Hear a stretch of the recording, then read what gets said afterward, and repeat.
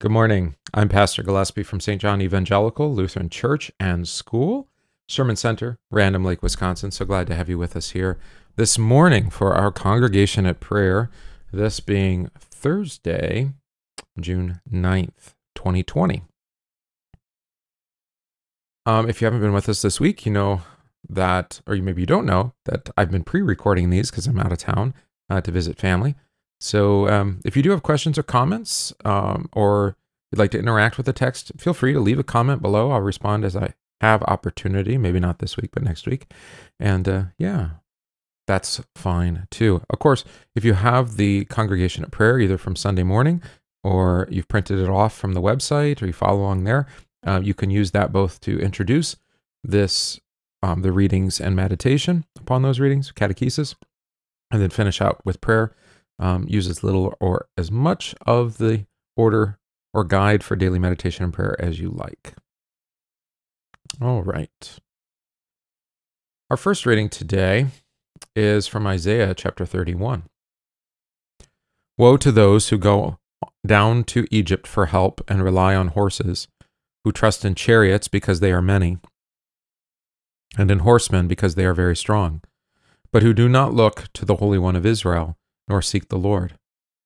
Yet he who is wise and will bring disaster and will not call back his words, but will rise against the house of evildoers and against the help of those who work iniquity. Now the Egyptians are men and not God, and their horses are flesh and not spirit. When the Lord stretches out his hand, both he who helps will fall, and he who is helped will fall down. They all will perish together. 4. Thus the Lord has spoken to me, as a lion roars and young lion over his prey, when a multitude of shepherds is summoned against him. He will not be afraid of their voice, nor be disturbed by their noise. So the Lord of hosts will come down to fight for Mount Zion and for its hill. Like birds flying about, so will the Lord of hosts defend Jerusalem. Defending, he will also deliver it. Passing over, he will preserve it. Return to him, against whom the children of Israel have deeply revolted. For in that day every man shall throw away his idols of silver and his idols of gold, sin, which your own hands have made for yourselves. Then Assyria shall fall by a sword not of man, and a sword not of mankind shall devour him. But he shall flee from the sword, and his young men shall become forced labor. He shall cross over to his stronghold for fear, and his princes shall be afraid of the banner, says the Lord, whose fire is in Zion, and whose furnace is in Jerusalem.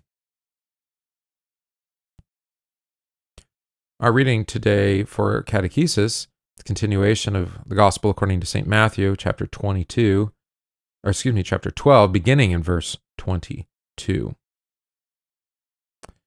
Then one was brought to him who was demon-possessed, blind and mute, and he healed him, so that the blind and mute man both spoke and saw. And all the multitudes were amazed and said, "Could this be the Son of David?"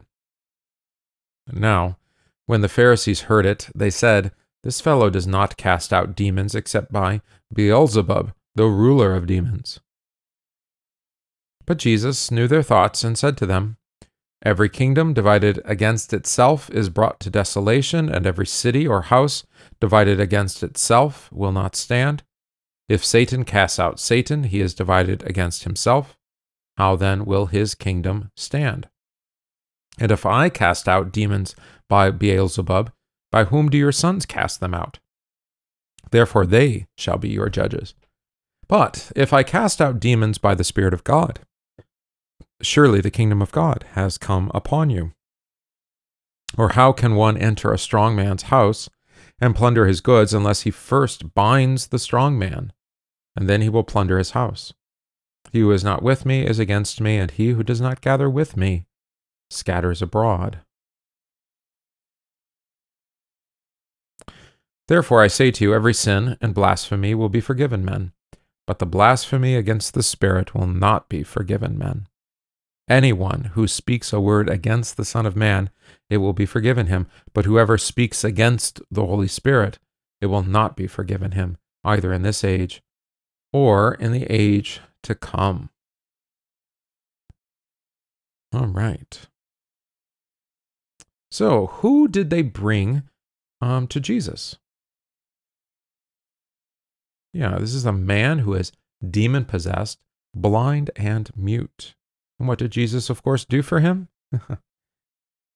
He healed him so that he both spoke and saw. You see that in verse 22? All right.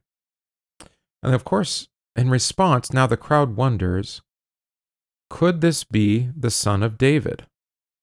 Now, why did they think? Why did they wonder if this was the son of David? This language, son of David, had come out with the two blind men back in Matthew 9, right? Son of David, have mercy on us. We'll see it again later in Matthew 21 at the triumphal entry when the crowds cry out, Hosanna to the Son of David. But what's the background to this Son of David? Why casting out the demon, giving this man both speech and sight? Why would they think he's the Son of David? Well, for this, we need prophecy. All right, so we'll show a few of them. Isaiah 42, verse 7. To open blind eyes, to bring prisoners out prisoners from the prison, to those who sit in darkness from the prison house. I am the Lord. That is my name. Yeah. All right, so this is the promise of the eternal kingdom. Think also maybe later on, just scroll forward a little bit. I think the Lord's work here. I will bring the blind, verse 16, by a way they did not know. I will lead them in paths they have not known. I will make darkness light before them and crooked places straight. These things I will do for them and not forsake them. They shall be turned back. They shall be greatly ashamed who trust in carved images, who say to molded images, you are gods. Hear, you deaf, and look, you blind, that you may see. Who is blind but my servant, or deaf as my messenger whom I send? Who is blind as he who is perfect, and blind as the Lord's servant? Seeing many things, but you do not observe, opening ears, but he does not hear. We'll hear that later. All right, so Isaiah's prophecy. Of course, we also have the promise also given to David by Nathan the prophet. Where should we jump in here? How about in verse 10? Moreover, I will appoint a place for my people Israel, and will plant them, that they may dwell in a place of their own and move no more, nor shall the sons of wickedness oppress them any more as previously, since the time that I commanded judges to be over my people Israel, and have caused you to rest from all your enemies. And the Lord tells you that he will make you a house. When your days are fulfilled and you rest with your fathers, I will set up your seed, your offspring, after you, who will come from your body, and I will establish his kingdom. He shall build a house for my name, and I will establish the throne of his kingdom forever. I will be his father, and he will be my son. If he commits iniquity, I will chasten him with the rod of men and with the blows of the sons of men. But my mercy shall not depart from him, as I took it from Saul, whom I removed from before you. And your house and your kingdom shall be established forever before you. Your throne shall be established forever. According to all these words and according to all this vision, so Nathan spoke to David. Then King David went in and sat before the Lord, and he said, Who am I, O Lord God? And what is my house that you have brought me this far? And yet this was a small thing in your sight, O Lord God. And you have spoken of your servant's house for a great while to come. Is this the manner of man, O Lord God? Now, what more can David say to you? For you, Lord God, know your servant. Yeah, we've mentioned this before about the divine name, but it's worth emphasizing here again. Sometimes Lord is all small caps, but you notice here God is all small caps. So the translators here chose to translate Elohim as Lord. Adonai is another word for Lord.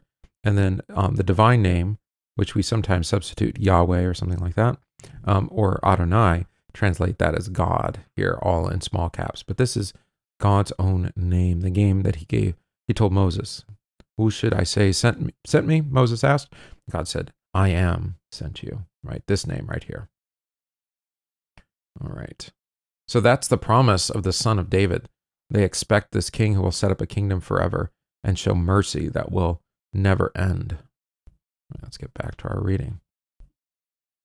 Could this be the Son of David?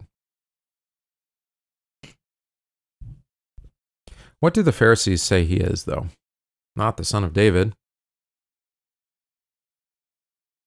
Yeah, Beelzebub, the ruler of the demons, right? Philistine deity. That name, Beelzebul, Lord of the Flies, if you've read the book. But Jesus, always practical, actually, makes an observation about their accusation. It actually makes no logical sense, right? If a kingdom or city or house is divided against itself, it cannot stand. You see that in verse 25? Satan want to cast himself out? What's the answer? No, of course not. Right?